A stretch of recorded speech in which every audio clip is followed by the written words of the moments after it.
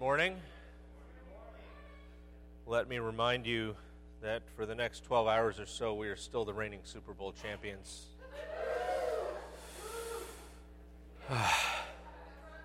What? So last week, when we were in Romans 10, verses 9 through 10, which reads that if you confess with your mouth Jesus is Lord and believe in your heart that God raised him from the dead, you will be saved. For it is with your heart that you believe and are justified, and it is with your mouth that you confess and are saved. We talked about what it means to believe in relation to what it means to doubt.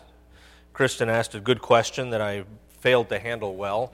That she was asking, are we talking just about belief in Christ? Are we talking about just about faith in a theological sense, in a religious sense? Or does this apply to belief more generally? And BJ threw up the helpful example of gravity, with which I have ample personal experience.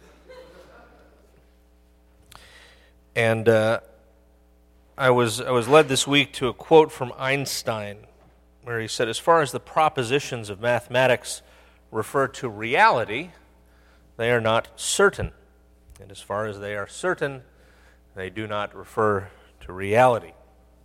On the surface, 2 plus 2 equals 4, and that much we can be quite confident of. But when you get down to the quantum level, things get a whole lot more complicated, which is the reality that Einstein was referring to. But for the most part, the classic laws of Newtonian physics are going to work well for us. I suppose in some multidimensional string theory world, force equaling mass times acceleration can be somewhat of a manipulable concept, but generally speaking, if you, for example, fall, you're likely to break something, at least if you're me.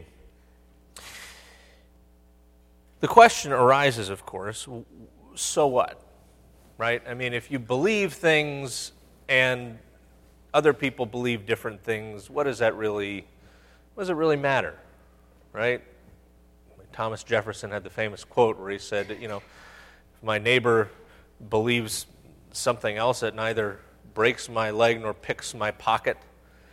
There's a sense in which in a civilized world we have to tolerate all kinds of beliefs. In fact, we can be happy about the fact that we are in a world where we tolerate all kinds of different beliefs, however wrong we may think they are.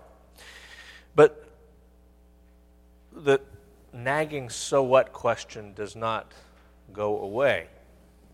Of course, if what Paul is saying about Jesus is true here in Romans, then what's at stake? Only everything. I mean, if Jesus is Lord, then nobody else is. And if Jesus is Lord, then treating him as anything other than Lord is wrong and could have some consequences, which is what I think Paul is alluding to in our passage today. Verses 11 through 13 of Romans 10 read, as the Scripture says, anyone who trusts in him will never be put to shame. For there is no difference between Jew and Gentile. The same Lord is Lord of all, and richly blesses all who call on him. For everyone who calls on the name of the Lord will be saved. Well, the passage Paul's referring to here is back in Isaiah chapter 28. You may remember when we were at the end of chapter 9 of Romans, Paul was hanging out in this passage in Isaiah. Isaiah 28, starting in verse 14, therefore hear the word of Yahweh, you scoffers who rule this people in Jerusalem. You boast, we've entered into a covenant with death. With a grave we've made an agreement. When an overwhelming scourge sweeps by, it can't touch us. For we've made a lie our refuge and falsehood our hiding place. It's probably a reference to people in positions of authority who had made compromises, who had made agreements with foreign powers that they expected to keep them safe, to protect them rather than trusting in God alone, as he had told them to do. Well, this is what the Lord Yahweh says, "See, I lay a stone in Zion, a tested stone, a precious cornerstone for a sure foundation. The one who trusts will never be dismayed or disappointed or put to shame. I will make justice the measuring line and righteousness the plumb line. Hail will sweep away your refuge, the lie. Water will overflow your hiding place. Your covenant with death will be annulled. Your agreement with the grave will not stand. When the overwhelming scourge sweeps by, you will be beaten down by it. As often as it comes, it will carry you away. Morning after morning, by day and by night, it will sweep through. The understanding of this message will bring sheer terror. The bed's too short to stretch out on the blanket, too narrow to wrap around you. Yahweh will rise up as he did at Mount Perazim. He'll rouse himself as in the valley of Gibeon to do his work, his strange work, and perform his task, his alien task. Now stop your mocking, or your chains will become heavier. The Lord Yahweh, the God of angel armies, has told me of the destruction decreed against the whole land." You remember, this is a prophecy that Isaiah is offering about the destruction of Jerusalem and God's people being sent off. Actually, in this case, probably the fall of the northern kingdom. But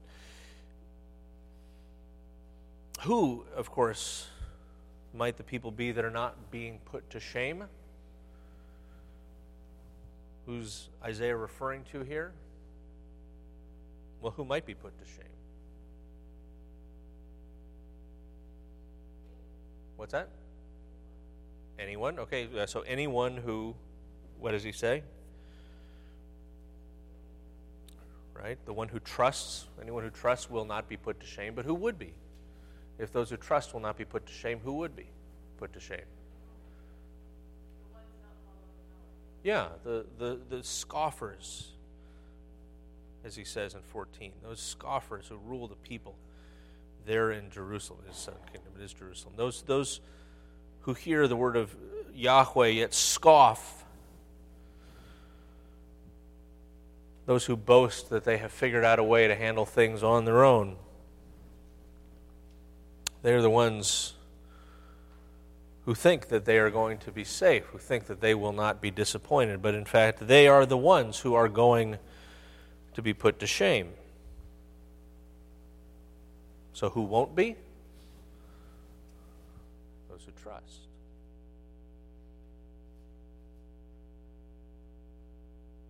And then a couple verses later, Paul quotes from Joel. It's the second in the book of the minor prophets. Just find all those dog-eared pages in Ezekiel and keep going. Past Daniel, past Hosea to Joel, before you get to Amos.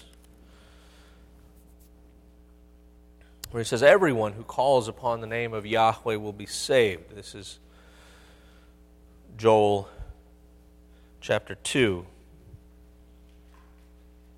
Starting in verse 30, I will show wonders in the heavens and on earth. Blood and fire and billows of smoke. The sun will be turned to darkness and the moon to blood before the coming of the great and dreadful day of Yahweh. And everyone who calls on the name of Yahweh will be saved.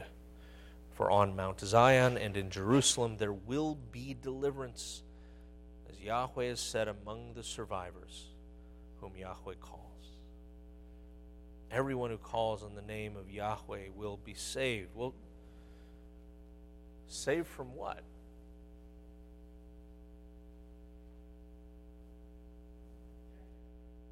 The great and dreadful day of Yahweh. And that's when they get saved, right?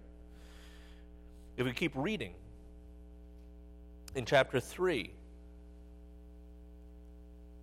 we get an answer. In those days and at that time, when I restore the fortunes of Judah and Jerusalem, I will gather all nations and bring them down to the valley of Jehoshaphat, and then I will enter into judgment against them concerning my inheritance, my people Israel, for they scattered my people among the nations and divided up my land. They cast lots for my people, traded boys for prostitutes, sold girls for wine that they might drink. Moving on, verse 9, he says, proclaim this among the nations, prepare for war, rouse the warriors, let all the fighting men draw near and attack. So you're going to beat your plowshares into swords, your pruning hooks into spears. Let the weakling say, I am strong, so come quickly, all you nations from every side, and assemble there. Bring down your warriors, O Yahweh. Let the nations be roused. Let them advance into the valley of Jehoshaphat, for there I will sit to judge all the nations on every side. Swing the sickle, for the harvest is ripe. Come, trample the grapes, for the winepress is full. The vats overflow, so great is their wickedness. Multitudes, multitudes in the valley of decision. For the day of Yahweh is near in the valley of decision. The sun and moon will be darkened. The stars no longer shine. Yahweh will roar from Zion and thunder from Jerusalem. The earth and the sky will tremble, but Yahweh will be a refuge for his people, a stronghold for the people of Israel. And then you will know that I, Yahweh your God, dwell in Zion on my holy hill. Jerusalem will be holy. Never again will foreigners invade her. In that day the mountains will drip new wine, and the hills will flow with milk. All the ravines of Judah will run with water. A fountain will flow out of Yahweh's house and will water the valley of acacias.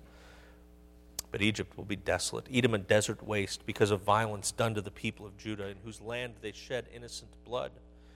Judah will be inhabited forever, and Jerusalem through all generations. Their blood guilt, which I have not pardoned, I will pardon. Yahweh dwells in Zion. We get here in Joel 3, the same picture we get in the end of Zechariah, the same picture we get, yes, at the end of Ezekiel, of the nations finally being humbled, finally being put down. You might even say finally being put to shame. And you have God's people not only saved, not only rescued, not only protected, but in a very real sense vindicated. You have those who trust in the Lord finally rescued. Finally, events will demonstrate that their trust was not misplaced. The Lord will be a refuge for his people, a stronghold for the people of Israel. In fact, right before the passage where Paul quotes,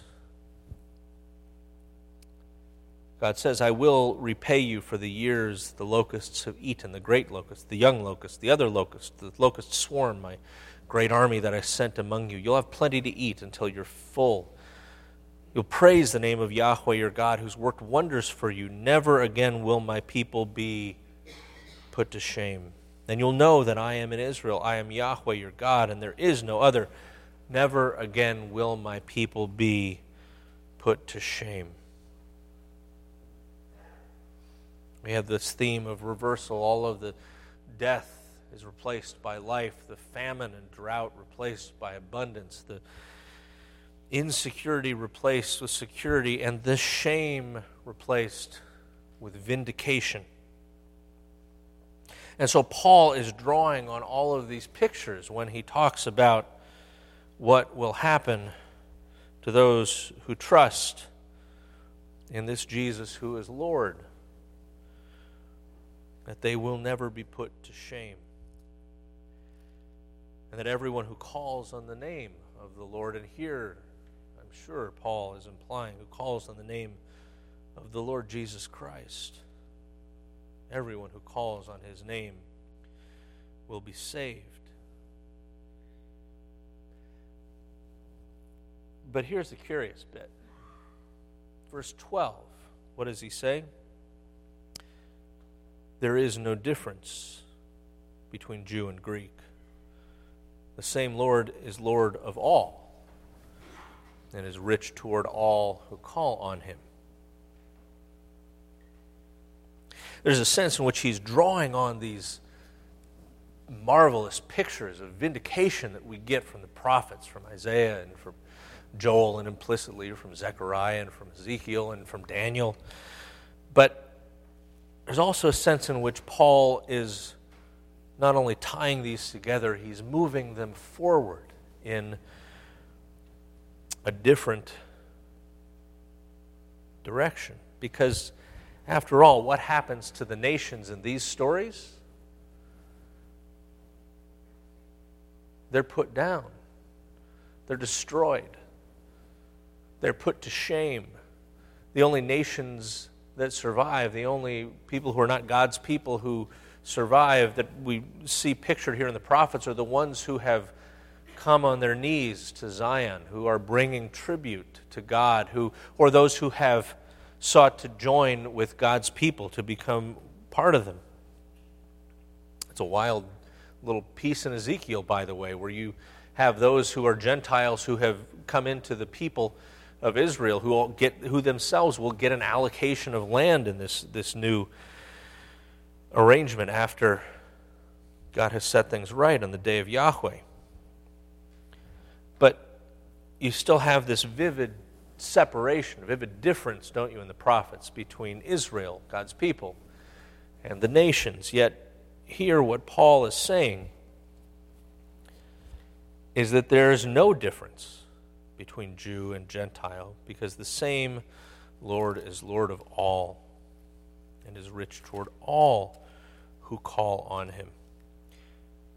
And this is what he's been saying throughout Romans. If you'll remember back in chapter 2, what does he say? Chapter 2, verse 9 to 10, there will be trouble and distress for every human being who does evil, first for the Jew, then for the Gentile, but glory, honor, and peace for everyone who does good, first for the Jew, then for the Gentile.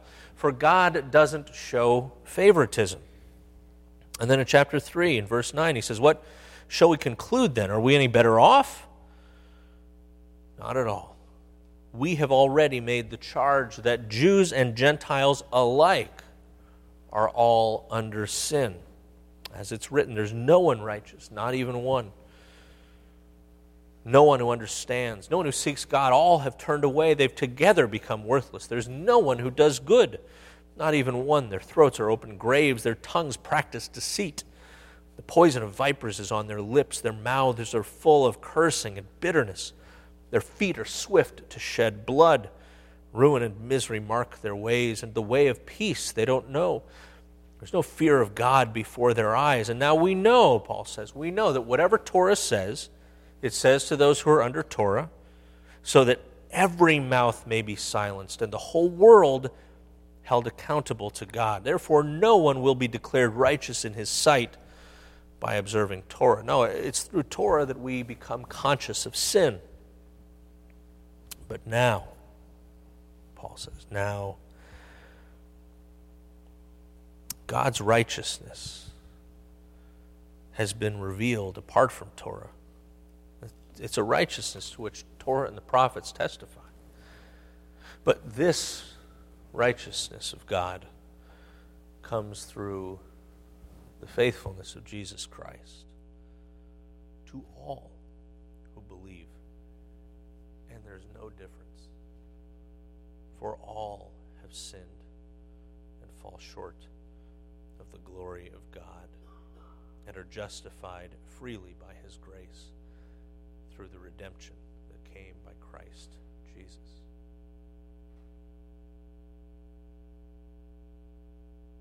All have sinned and fall short of the glory of God. There's no difference. Jew, Gentile alike, both bound up under the power of sin. Both Jew and Gentile need to be released, saved, redeemed, rescued.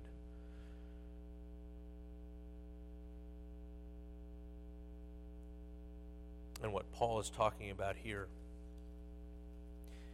is God doing exactly that, but not in the way that would have been expected, but God doing exactly that in a way that does what he said he would do and more. Because what I left out when I read from Joel was this part. Chapter 2, verses 28 to 29, where he says, "And afterward I will pour out my spirit on all people. Your sons and your daughters will prophesy. Your old men will dream dreams. Your young men will see visions. Even on my servants, both men and women, I will pour out my Spirit in those days. Now, where do we remember this verse quoted? Not only back when I was doing speech and debate in high school, and I linked this one to a quote from Rush where he says, "A spirit with a vision is a dream with a mission," and I tried to slip that one past the nuns and didn't usually go very well. Where do we find this? In Acts chapter 2. And what's happening in chapter 2 of Acts? It's the day of Pentecost. You have the Spirit descending upon God's people, and they're speaking in the tongues, the languages of everybody who's there. And this day that was designed to celebrate God's giving of Torah to His people now is a day on which He is giving His Spirit to all who would be His people. Paul is blowing up these distinctions between Jew and Greek, not because God is not faithful to His promises to His people. It's because God is opening the door to everybody to be His people.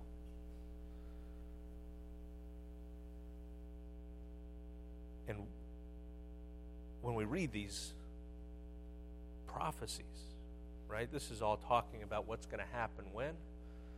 On the day of Yahweh, when God finally vindicates His people. But I think if we read what Paul's doing here, and knowing, I'm sure, that somewhere along the line, somebody in that Jerusalem church told him about what Peter said on the day of Pentecost, how Peter said, "Hey, I see what's happening. This is exactly what Joel said was going to happen." I think what Paul is saying here is that this day of the Lord is starting to break in right now. And that this radically inclusive message is one that is not to happen later. It's not something that you sit around and wait for. This is something that is starting right here and right now. In particular, right in the church in Rome, the community of Christ's followers that Paul is writing to. As we're going to see, it's a misunderstanding of this division between Jew and Greek that has caused this community all kinds of problems that Paul is going to need to sort out. But first, he once again is tying up the story he's telling about what God is doing in light of what He has done, in light of what He has promised He would do. This is the scope of the story Paul's telling, and what is at stake. If what Paul is saying is true, then what's at stake is only everything. Let's pray.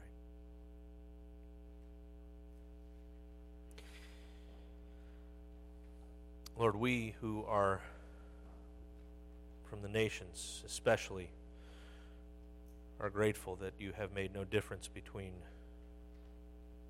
Jew and Greek, that the same Lord is Lord of all, and that You are rich toward all who call upon You. We pray that all of us who are Your people, all of us who call in the name of our Lord Jesus Christ, would be faithful to be the people You've called us to be. We pray that we would take Your promise that we will not be put to shame, that we will be saved, not as a reason to be complacent, but as a comfort, something that gives us confidence as we live out this faith that You have given us. All this we ask in the name of our Lord Jesus Christ, by whom we are saved.